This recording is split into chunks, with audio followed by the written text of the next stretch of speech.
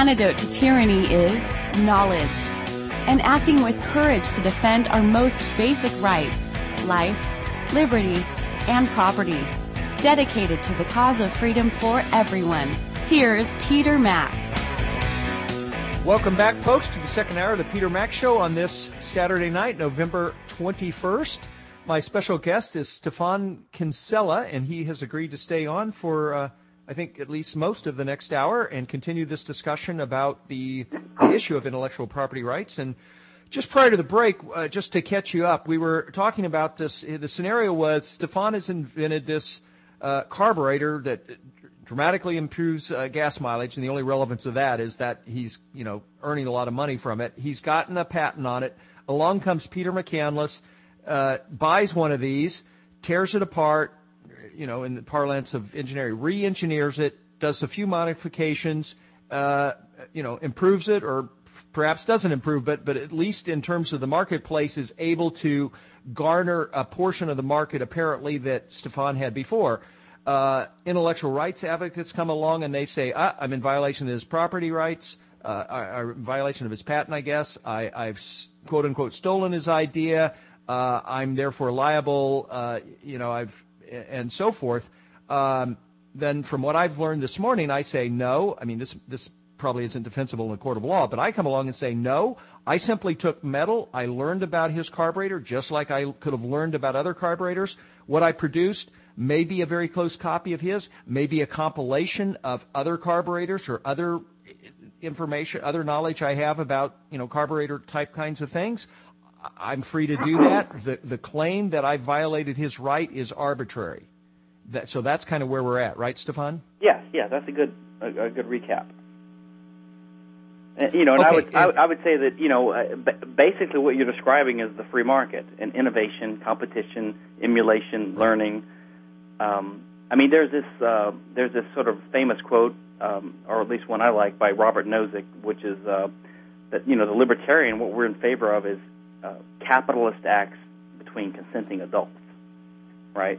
And say that again. I'm sorry. Say that quote again. He said, the libertarian is unique in that what we favor is the freedom to have capitalist acts between consenting adults, right? And so he put this word capitalist in there to sort of distinguish us from the civil libertarians who don't recognize the domain of economic freedom, right? Okay. And to say that if you're two consenting adults can consent to different types of sexual relations or things like this, or sure, why not capitalist acts like me agreeing to pay right. you $1 less than the minimum wage, etc. Right. And right. maybe we need to recognize that there's the right to innovative acts between consenting adults or innovative acts in a free society. Basically, there's nothing wrong with innovating and learning. I think the problem is there's sort of a hidden presumption sometimes that this Peter Mack guy had a contract or made a promise to Stefan Kinsella, hey, I'm going to buy your carburetor, but I promise not to learn anything from it, or I promise not to compete with you. Uh-huh. And, maybe you can come up with a justification for a signed contract between us that limits me. Maybe instead of selling carburetors to people and just trying to make a profit off of it, you want to restrict what people can do with it. And so you're not selling them the complete carburetor. You're selling them a carburetor for certain uses, right? Well, of course, under a free market, then you're going to sell it for a smaller profit because instead of me buying a carburetor I can do whatever the hell I want with, now I've got these obligations, and I'm going to think twice before I sign it. But, if you give me a good enough cut on the price, maybe I'll buy it. Right. But the problem is, well, is there a contract? If there's a contract, yeah, I might agree that the buyer is infringing the contract rights of the seller when he copies it or learns from it even.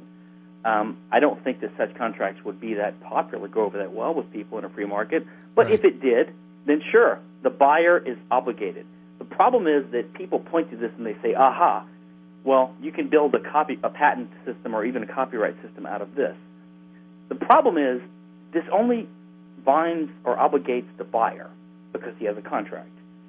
But once the information gets out and some third party learns about it, he's free to use it. He's not in privity of contract, we call it, or he doesn't have a contract with the seller, with the innovator. right? Okay. And I would also say that just think about it this way. Anytime you have an improvement in a carburetor, even by the first guy or the second guy, he's got to learn his information about carburetors somehow. I mean, right. Does he do it in school, where the universities are now trying to restrict IP restrictions like the University of Texas and Harvard on how their students can use what they've learned? Or he's got to learn it from a book, or he's got to learn it from looking at things he plays with and tinkers with, or that he uses and sees in everyday life. I mean, this is what life is about. This is what the market is about. People learning things and using this knowledge to manipulate their property for useful right. purposes. It's not good. It's not bad. It's good. I agree. Well, let's venture into the area of copyright then, and help me and the audience learn about the similarities, to the extent there are, and the differences with patent law. Maybe we could start with an example, or if you want to just talk about it in the abstract first, that's fine too. So the way it works is there's this domain of law called intellectual property, and it's used to denote 4 sort of traditional areas of law and 2 or 3 innovative or new areas of law. The 4 traditional ones are patent law, copyright, trademark, and trade secret. Okay, these are the 4 traditional IP law areas. They're all different. Why they're lumped together, I mean, there's something in common with at least patent and copyright. And then there are more newer, more legislated ones that are more recent, like database rights in some countries, moral rights, which is sort of an aspect of copyright in some countries, boat hole designs, which is a special, part of some federal law which protects the way boat holes are designed, and mask works, the way semiconductor masks are laid out, which is sort of a hybrid of copyright. And then among patents, there are 3 or 4 types of patents. There's the utility patents, which is what you and I think of as the regular patents that cover inventions. Design patents, which are sort of like copyrights but a little bit different. And plant patents, which have to do with asexually reproduced plants. Okay, so you have these sort of different areas that the Congress has had enough pressure put on it to lay out, right? And there are, of course, areas in between which are not covered, perfumes and abstract ideas and some types of business methods and things like this. Now, the big 4, okay, patent is totally federal. Copyright is totally federal. Patents is the exclusive right to make or use or sell an invention that you have a patent on. Okay, this is some practical device or process. Okay. It doesn't require copying because it's just the right to make or use or sell this invention that you describe. Even if someone else comes up with it on their own or even later, you can stop them from making it. A copyright is the right to copy, an expression of a creative idea. And this is typically something like a novel or a painting or, according to court decisions in the last 20 or 30 or 40 years, software or things like that. Now, theoretically, copyright doesn't stop someone else from independently creating the exact same work of art. But that's very rare. Of course, no second person is not going to create the same painting by Picasso or the same Star Wars movie, in part because they already are aware of these things, and it's impossible to independently reproduce it now because they're aware of it. But if you could show that I wrote Atlas Shrugged yesterday in a total vacuum, which, by the way, is where the word clean room comes into law. In technology, clean room refers to, one of these Intel rooms with the guys dancing around in the little suits, to keep dust particles from infecting the semiconductor crystals that they're growing. But in patent law and copyright law, a clean room is you can prove that you put these guys in an environment where they had no access to the source code of Microsoft or whatever. So if there's any similarity, it's just because it had to be there, to solve this problem, but they didn't copy it. So there's no copyright problem. So copyright pertains to works of creativity, but it's the way you express them, which is why Jeff Tucker mentioned that recipes are not covered by copyright, because a recipe is a functional way of doing something. You can protect the way you describe it, but a recipe can really only be described in a couple of ways quite often, especially for a simple recipe. So there's not much creativity involved in how you describe these sequence of steps. And again, I'm going to inside baseball here, and I don't want to, but there's an idea, there's a doctrine in copyright law called the merger of ideas and expressions. And we can return to copyright law for the break. Hold that thought, mergers and expressions, and we'll be back here in a minute, folks. Stay with us. You're listening to the Peter Mack Show. Stefan Kinsella and I will be back shortly.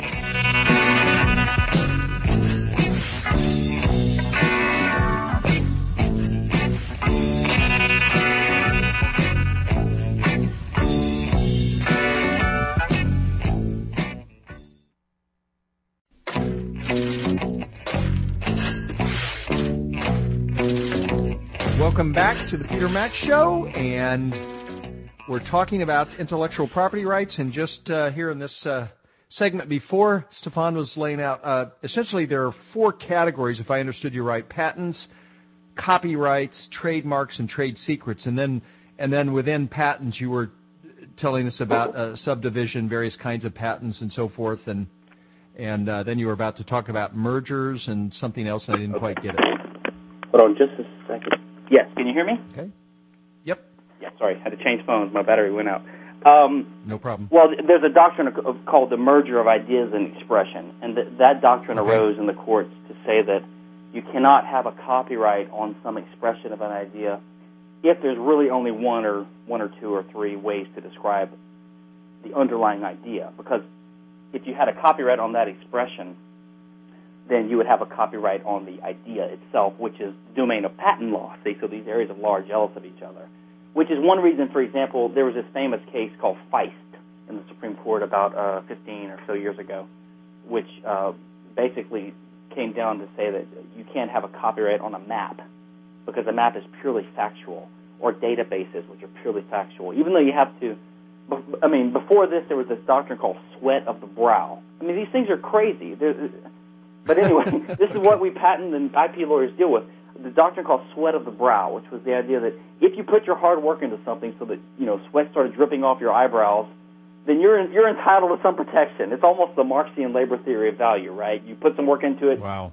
Damn it, you're entitled to something for it. Well, they finally rejected that doctrine and said, well, sweat of the brow is not enough. The copyright law requires originality. It can't just be factual depiction of things. You can't just put work into it to assemble facts, which is what a map is quite often, right? So you'll actually see, this is something most people don't know, you'll see now in a lot of these maps you'll buy, there are fake streets on them, okay? So there like to be a fake street with a cul-de-sac on it, which just doesn't exist. And they put that in there so that they can catch copiers. They can say, well, they copied the fake street, which is creative, right? I mean, we had originality to make up this fake street. And so they're violating our copyright by copying not the map, but the fake street. And so you have all these people using the good map, and they're saying, wait, where's that cul-de-sac? It just doesn't exist. Where's that street? Yeah. It's crazy. Oh, so that's copyright law. That the other is trademark law, which is sort of a hybrid of federal and state law. Trademark was always a common law and a state law field, and it was partly preempted by federal law, only partly because the grant in the Constitution about IP law talks about inventions and authors. Basically, it authorizes copyright and patent law, but it doesn't talk about trademark law. So what Congress has done is they have passed this thing called the Lanham Act, which is the trademark law, federal trademark law, under the Interstate Commerce Clause, but it can only affect commerce that's between states. So if you happen to have some business that's purely local within a state with no effect on other states, then your trademark is governed by state trademark law, not federal trademark law. Okay, but trademark law basically gives you a potentially perpetual right to the unique use of an identifier of a source of goods, like a name, a brand name, for example, like Kleenex, unless it's lost and becomes generic. And then trade secret is basically the idea that if you keep something secret that's useful to you economically, like the formula for Coca-Cola or how you mix some chemicals, then you're entitled to keep it secret even if someone spills the beans, if it's not too late to keep it. So let's say some employee leaves your company and he tells the second employer how this is being made, and there's a danger that this knowledge may get out. Well, that you can go to the court and get an injunction based upon your trade secret right against the second company and the employee, the former employee, and you can say, listen, you cannot tell anyone about this. It's got to stay a trade secret, and if you tell anyone, you're going to go to jail for contempt of court. So it's a way to keep secrets secret by the force of the state. Okay? Mm-hmm. So there's and there's federal law on this too. It's mostly state law, but there's federal law on this, and there's like some Economic Espionage Act, and there's federal jail sentences for violation of that. So basically, all these four areas are extremely tainted by the federal government's intervention. In my view, patent and copyright are the worst, although trademark law has terrible aspects to it.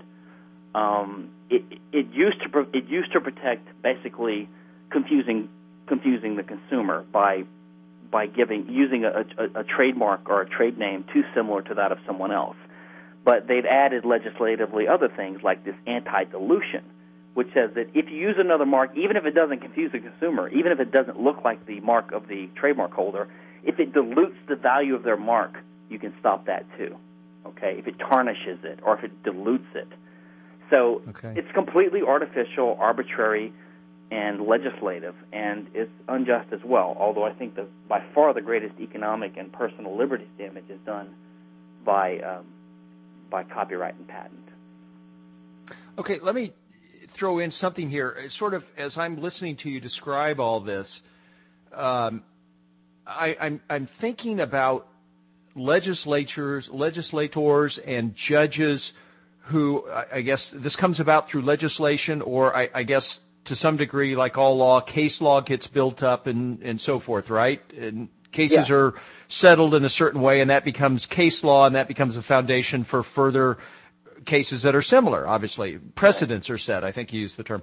Okay, what aside from the whole problem with, is this based on any principle or is this just arbitrary and all that? Aside from that for a moment, Stefan, what bothers me is, well, it bothers me at least as much as the non-principle part is you have people who I don't think are really skilled in these areas. You have a master's degree in electrical engineering.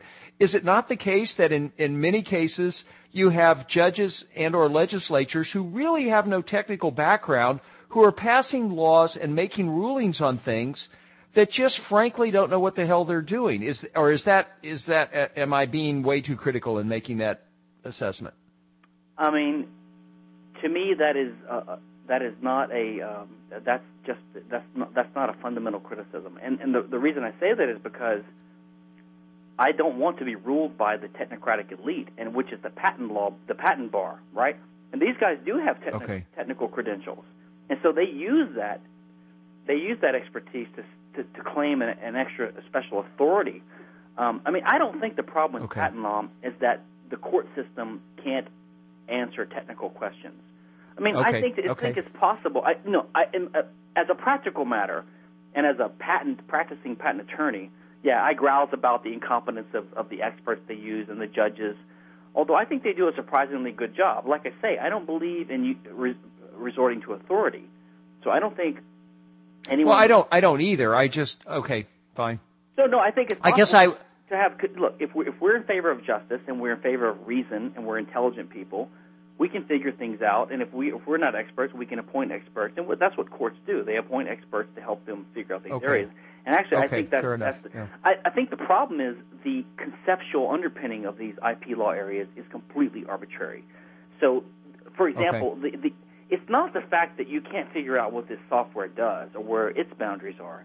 It's that you can't figure out what the legal standards really mean, because it's just some legislatively cobbled up words on paper that was a compromise by Congress, and no one knows what it means. For example, in patent law, the two primary things you need to get a patent is you have to have an invention.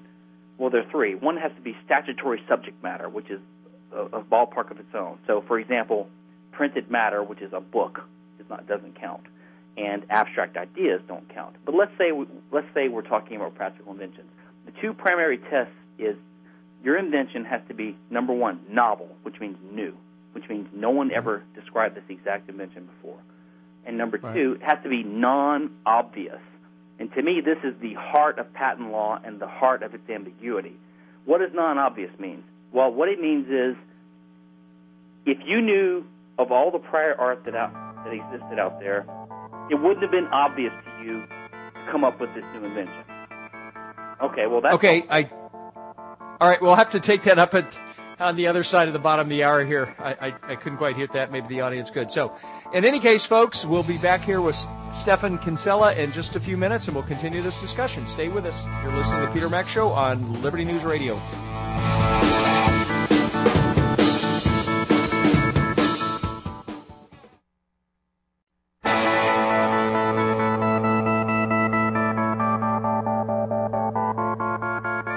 And we're back here with Stefan Kinsella.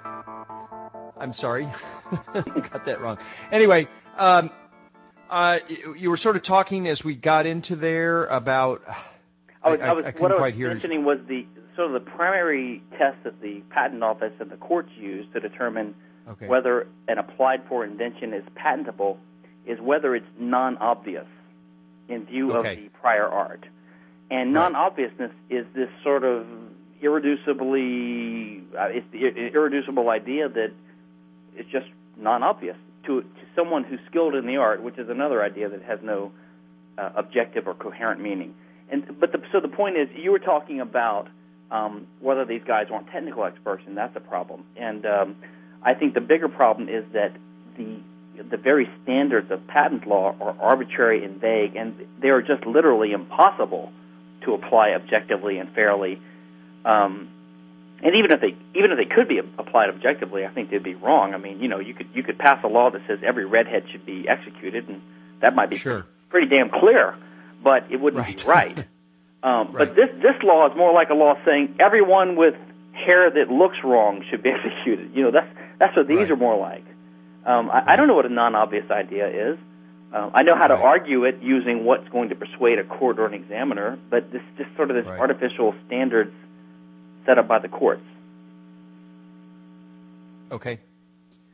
Wow, it's a more complex field than I ever imagined. But that should have been obvious, I suppose, at the beginning of the show when you started talking about your libertarian friends of one persuasion who say, well, I'm for intellectual property rights, and then you start laying out specific examples, and they say, well, I don't want that, and yet they're not able to say, in a positive sense, what they do want. If we could, Stefan, as we're down here to about less than a half hour, let's talk about in some concrete examples that may be helpful to me and the listeners, the notion of copyright infringement. For example, you have your website. Let's imagine we live in a universe where there's no federal, state laws imposing everything. You have your website and you have articles on there. If I just copy one of your articles and erase your name and put my name on it and stick it on my website as if I wrote it, absent any laws, I still think that's wrong. I'm not saying. I don't want to use the word stealing because that has a specific name, but I'm using an idea that it's not mine. I didn't write that, and yet I put my name on there as if I wrote it. And that would be we teach people. That's classical plagiarism. I agree with you. Right. And we teach people in colleges, and my friends, my colleagues in the humanities that demand much more writing, obviously, than I do in a math course, are very quick to point this out to students when they do it. They lift a passage, a phrase, whether it's a direct quote or not, and they fail to give the appropriate citations, and they're called on the carpet for that, as I think they should be. Now, okay, so what is the distinction in your mind between plagiarism and copyright violation, or what, if there should be such a thing as copyright violation then? I think there's almost no relation, and basically plagiarism, which I agree is immoral, or it usually is immoral in the traditional context. And that is pretending. Go ahead. I'm sorry. I was just trying to emphasize, because I'm pretending that something I wrote. I'm pretending to have written something that I clearly did not write. It would be a lie for me to say I wrote that. Yeah, it's dishonesty, which most people recognize as being immoral. And this is what IP advocates latch on, sort of in a uncareful ad hoc. They say, well, you're for plagiarism if you're anti-IP, as if to say that IP law is based upon the foundation of plagiarism. And okay, so let's take that one step at a time. First of all, if IP law is based upon the immorality of plagiarism, well, it couldn't be a law, because even though it's immoral, it's not illegal. It doesn't violate anyone's rights for me to lie. It doesn't necessarily violate someone's rights for me to deceive people about authoring something. Okay. Okay. Now, it could, if you get away with it, which is rare. I mean, there are millions of public domain works out there right now. Plato's works, Aristotle's works, Shakespeare's works. I can publish tomorrow one of Shakespeare's plays on the internet. There's no copyright infringement. There's no copyright in that. I can change the name if I want. I can say, A Midsummer Night's Dream by Stephen Kinsella. Now, what's going to happen? Will anyone really be deceived? Will they take me seriously? Will it even be dishonest, or will it just be stupid and a joke, and will I make myself look like an idiot? I mean, will I be able to sell Kinsella's Republic and just duplicate the words of Plato's Republic? I'm perfectly free to do that, but you don't see people doing that because, no one wants to buy an altered work of a famous work. They want to buy the original thing. Now, in certain cases, if you actually alter the work and deceive the customer, and you make them a contractual guarantee that I'm the author of this, and if I'm not, you can sue me for damages. Well, okay, then there's fraud. There's a contractual claim against that guy, which almost never happens, and if it does, it still wouldn't justify IP law. The point is that copyright infringement and patent infringement do not require a showing of plagiarism. They don't. They just require you to copy someone. I mean, look, who's the typical defendant of a copyright claim? It's someone who shared, a Madonna song or something like that. They don't pretend like they wrote Madonna's song. They just share it, right? Or in a patent case, again, it's just I'm selling a product and someone sues me and says, hey, you know what? I filed a patent on that 7 years ago, and there's a claim 28 in there. I can construe that to cover what you're doing. So you have to stop or pay me royalties, or you have to just stop because you're competing with me and go out of business. This is why RIM, who makes the BlackBerry, paid $612 million, literally, to NTP, the company that owns the patents, even though the patents that were in question were under re-examination of the Patent Office and had questionable validity, because they were still considered valid at the time, and the court had the power to issue an injunction telling RIM, you cannot sell any more BlackBerries, which was angering members of Congress because they use BlackBerries. So there probably would have been, if it had gone further, the federal government would have stepped in and used its power as the issuer of patents to issue what's called a compulsory license, which is sort of like an eminent domain taking. So it's completely bizarre. The federal government issues these monopolies called patents and then retains the power to abrogate them, but then they have to issue compensation to the holder of it under the eminent domain statute as if it's a private property right. I mean, it's completely bizarre. It's almost like the FDA drug approval process. You have these companies that make these chemicals that are protected by patents, these pharmaceuticals, and they claim that they need the patent monopoly to help them recoup the cost of making the drugs, or the drugs that never make it to the market or whatever. And yet, the same government that's granting them this wonderful patent is imposing so many costs on them in terms of the FDA process, the regulatory process, the delays introduced, the disclosure requirements required by the FDA process, the taxes, the regulations. I mean, so the government hampers these companies, shackles them, makes them into basically handicapped companies until they're screaming for some help, and the government says, okay, well, here's a patent that'll give you some monopoly rights. So you have these. It's the adage of Mises that controls breed controls. The government imposes regulations on the economy. It causes damage, and people squeal for relief, and the government imposes more controls, and it gets worse and worse and worse. And the patent law and the copyright law are just part of that. Okay, so on copyright, I want to be clear on this, and I'm pretty naive, I guess, or simple. If somebody writes something and I take a book and I sell it. You write it. I lift a bunch of your writings from your website. I put them into a book. I put your name onto it. I'm not pretending. I'm not plagiarizing. I'm not pretending I wrote it. And I just sell it and I make money off it. Then if you had in fact copyrighted, you may have, I don't know, your writings, I sell it, I'm in violation of copyright law, right? Yes, and this is another misunderstanding. Copyright is not a verb. It's a thing that happens. It's a right that you have. In other words, it's not up to me whether I have a copyright in my books or my articles or the email that you sent to me today. You have a copyright in that because you wrote it. That's it. Federal law says you have a copyright in that. You don't have to copyright it. You don't have to register for it. You don't have to ask for it. Okay. And you can't even get rid of it. This is the funny thing. I mean, let's suppose you had a book that you wanted to dedicate to the world. You didn't want anyone. It's almost impossible to do it. There's really no way to do it. I mean, because you have a copyright, and the government says you do, which they say you can sue someone to stop them. So if you tell someone, well, yeah, you can reproduce. If you sign a contract with them, yeah, then they can rely on the contract. But let's say you want to release it to the whole world. It's almost impossible to do it. Copyright is what we call sticky. The government imposes it on people. Well, we'll have to pick that up. The music always gets into you at the last there, Stefan. So we'll pick that up in a minute, folks. Stay with us. We've got one more segment to go. This is fascinating. I hope it is for you, too. We'll be back here in just a minute.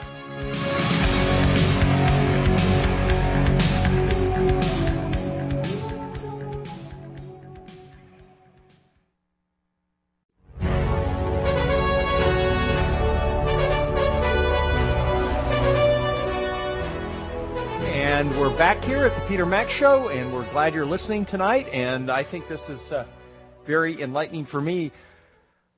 Wow, it's a complex subject, and I see why obviously people need to specialize in this area of law, Stefan. So let me just be clear. I'm sorry. Before I do that, you were talking about something as we entered the music just before, and if you could pick it up there again. No, that's okay. Go ahead with your question. Well, okay. I just want to be clear on both what the law demands or says is an infraction and the principle that says that it should not be with respect to copyright law. So if I were to take, anybody's creation, and as you told me in the previous segment, if somebody writes something like the email, that's automatically copyrighted. It's not something that requires, some stamp of approval from some government, bureaucrat to say, yeah, you've got to copyright that on that now. And if I take that and I sell it, and I'm not plagiarizing, so I'm making the appropriate attributions to the people that wrote it, let's say you, and I sell it and I make money, then I could be sued legally, as I understand it, I could be sued for copyright infringement or violation. Correct. Is that correct? Yes, that's correct. Okay, and why is that? Tell us why that in principle should not be the case.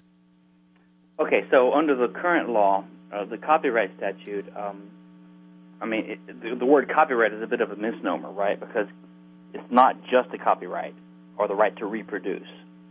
If copyright was only the right to reproduce, to literally reproduce something, it would still be unjust in my view, but it wouldn't be nearly as bad as it is now.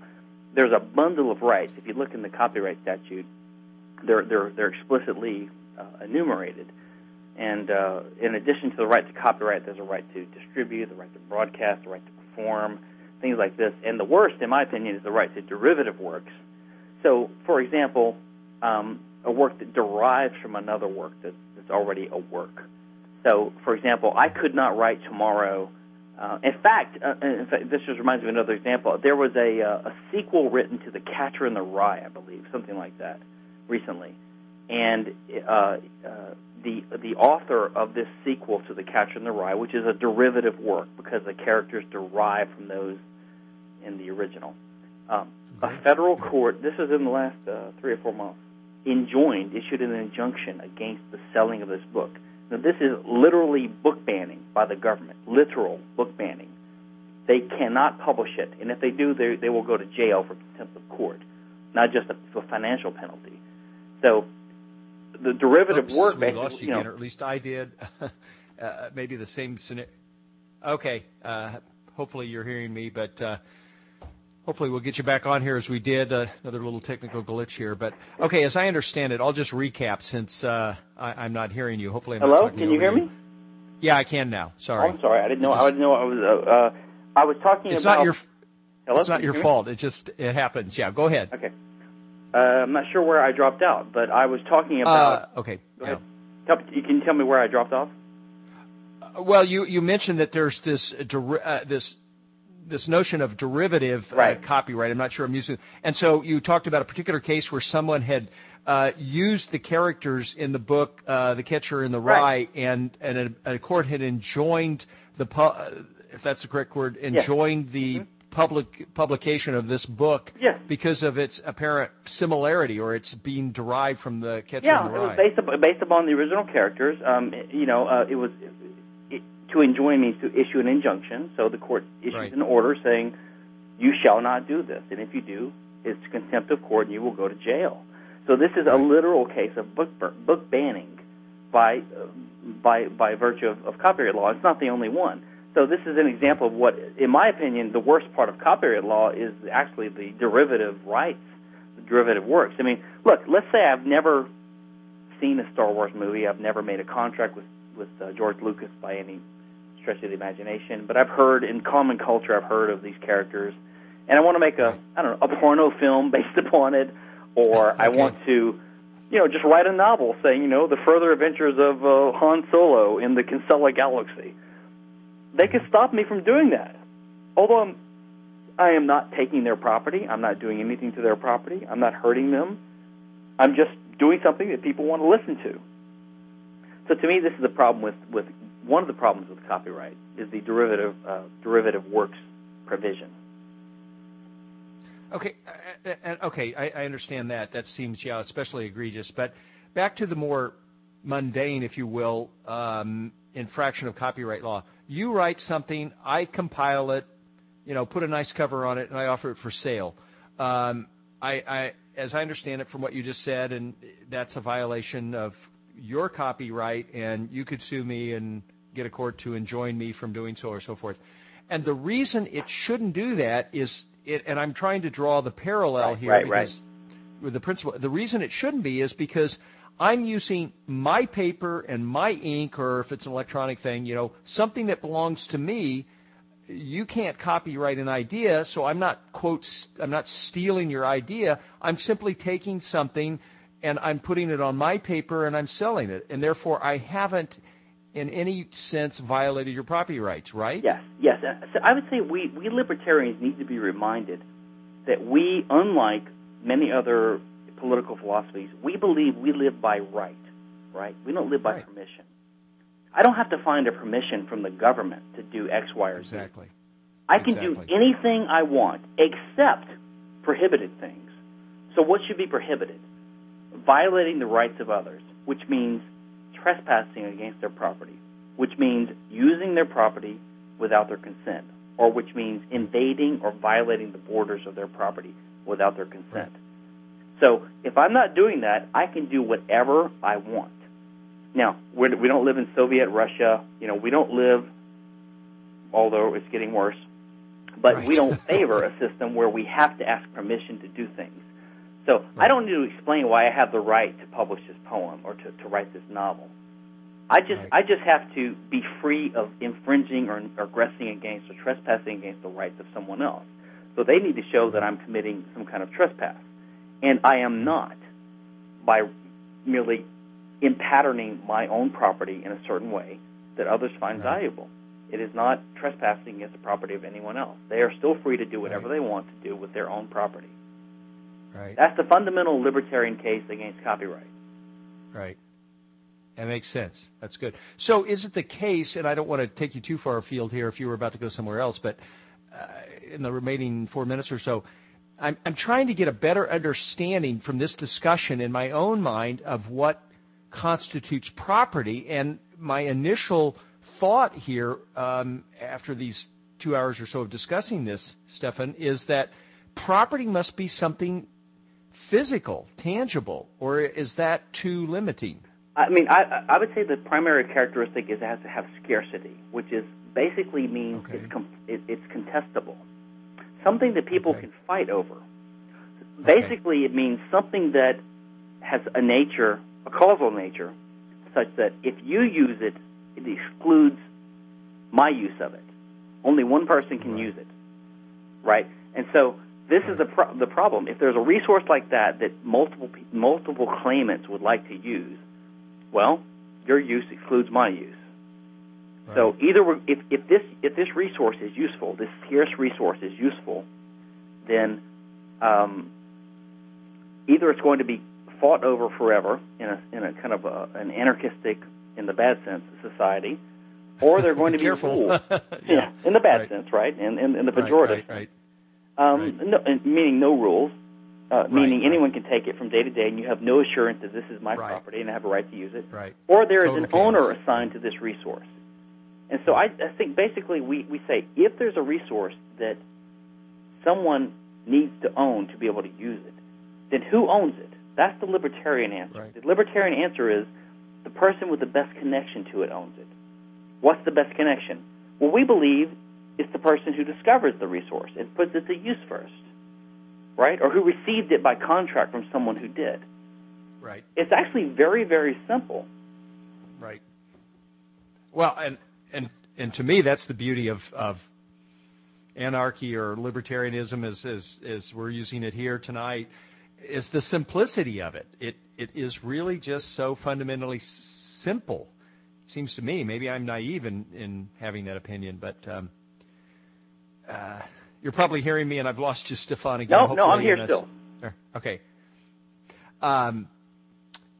Yeah, and what's helpful to me, Stefan, as we go through this, Stefan, I'm sorry, is when you take something and you say, okay, this is illegal, then look at the logical ramifications of that. So, for example, I was thinking of this as you were talking about copyright. If it's illegal for me to take what you have written and package it in a book and sell it, as the current law states, then what if I translate that into German? Is that illegal? And if that's illegal, what if I translate it using a language that nobody except one other person understands? Is that illegal? You start looking at the extreme cases, and then to me it forces you to revisit or to uncover or identify or make explicit the underlying principle. I agree. And I just ran out of time. Well, thank you very much for being on. Hold on after we go off the air for just a minute, if you would. And folks, this will be up for you to listen to again very soon on my website, Peter Mac Show, Liberty News Radio, and elsewhere shortly. So thanks for tuning in. Stefan, thanks very much for being on, and we'll have you on again soon.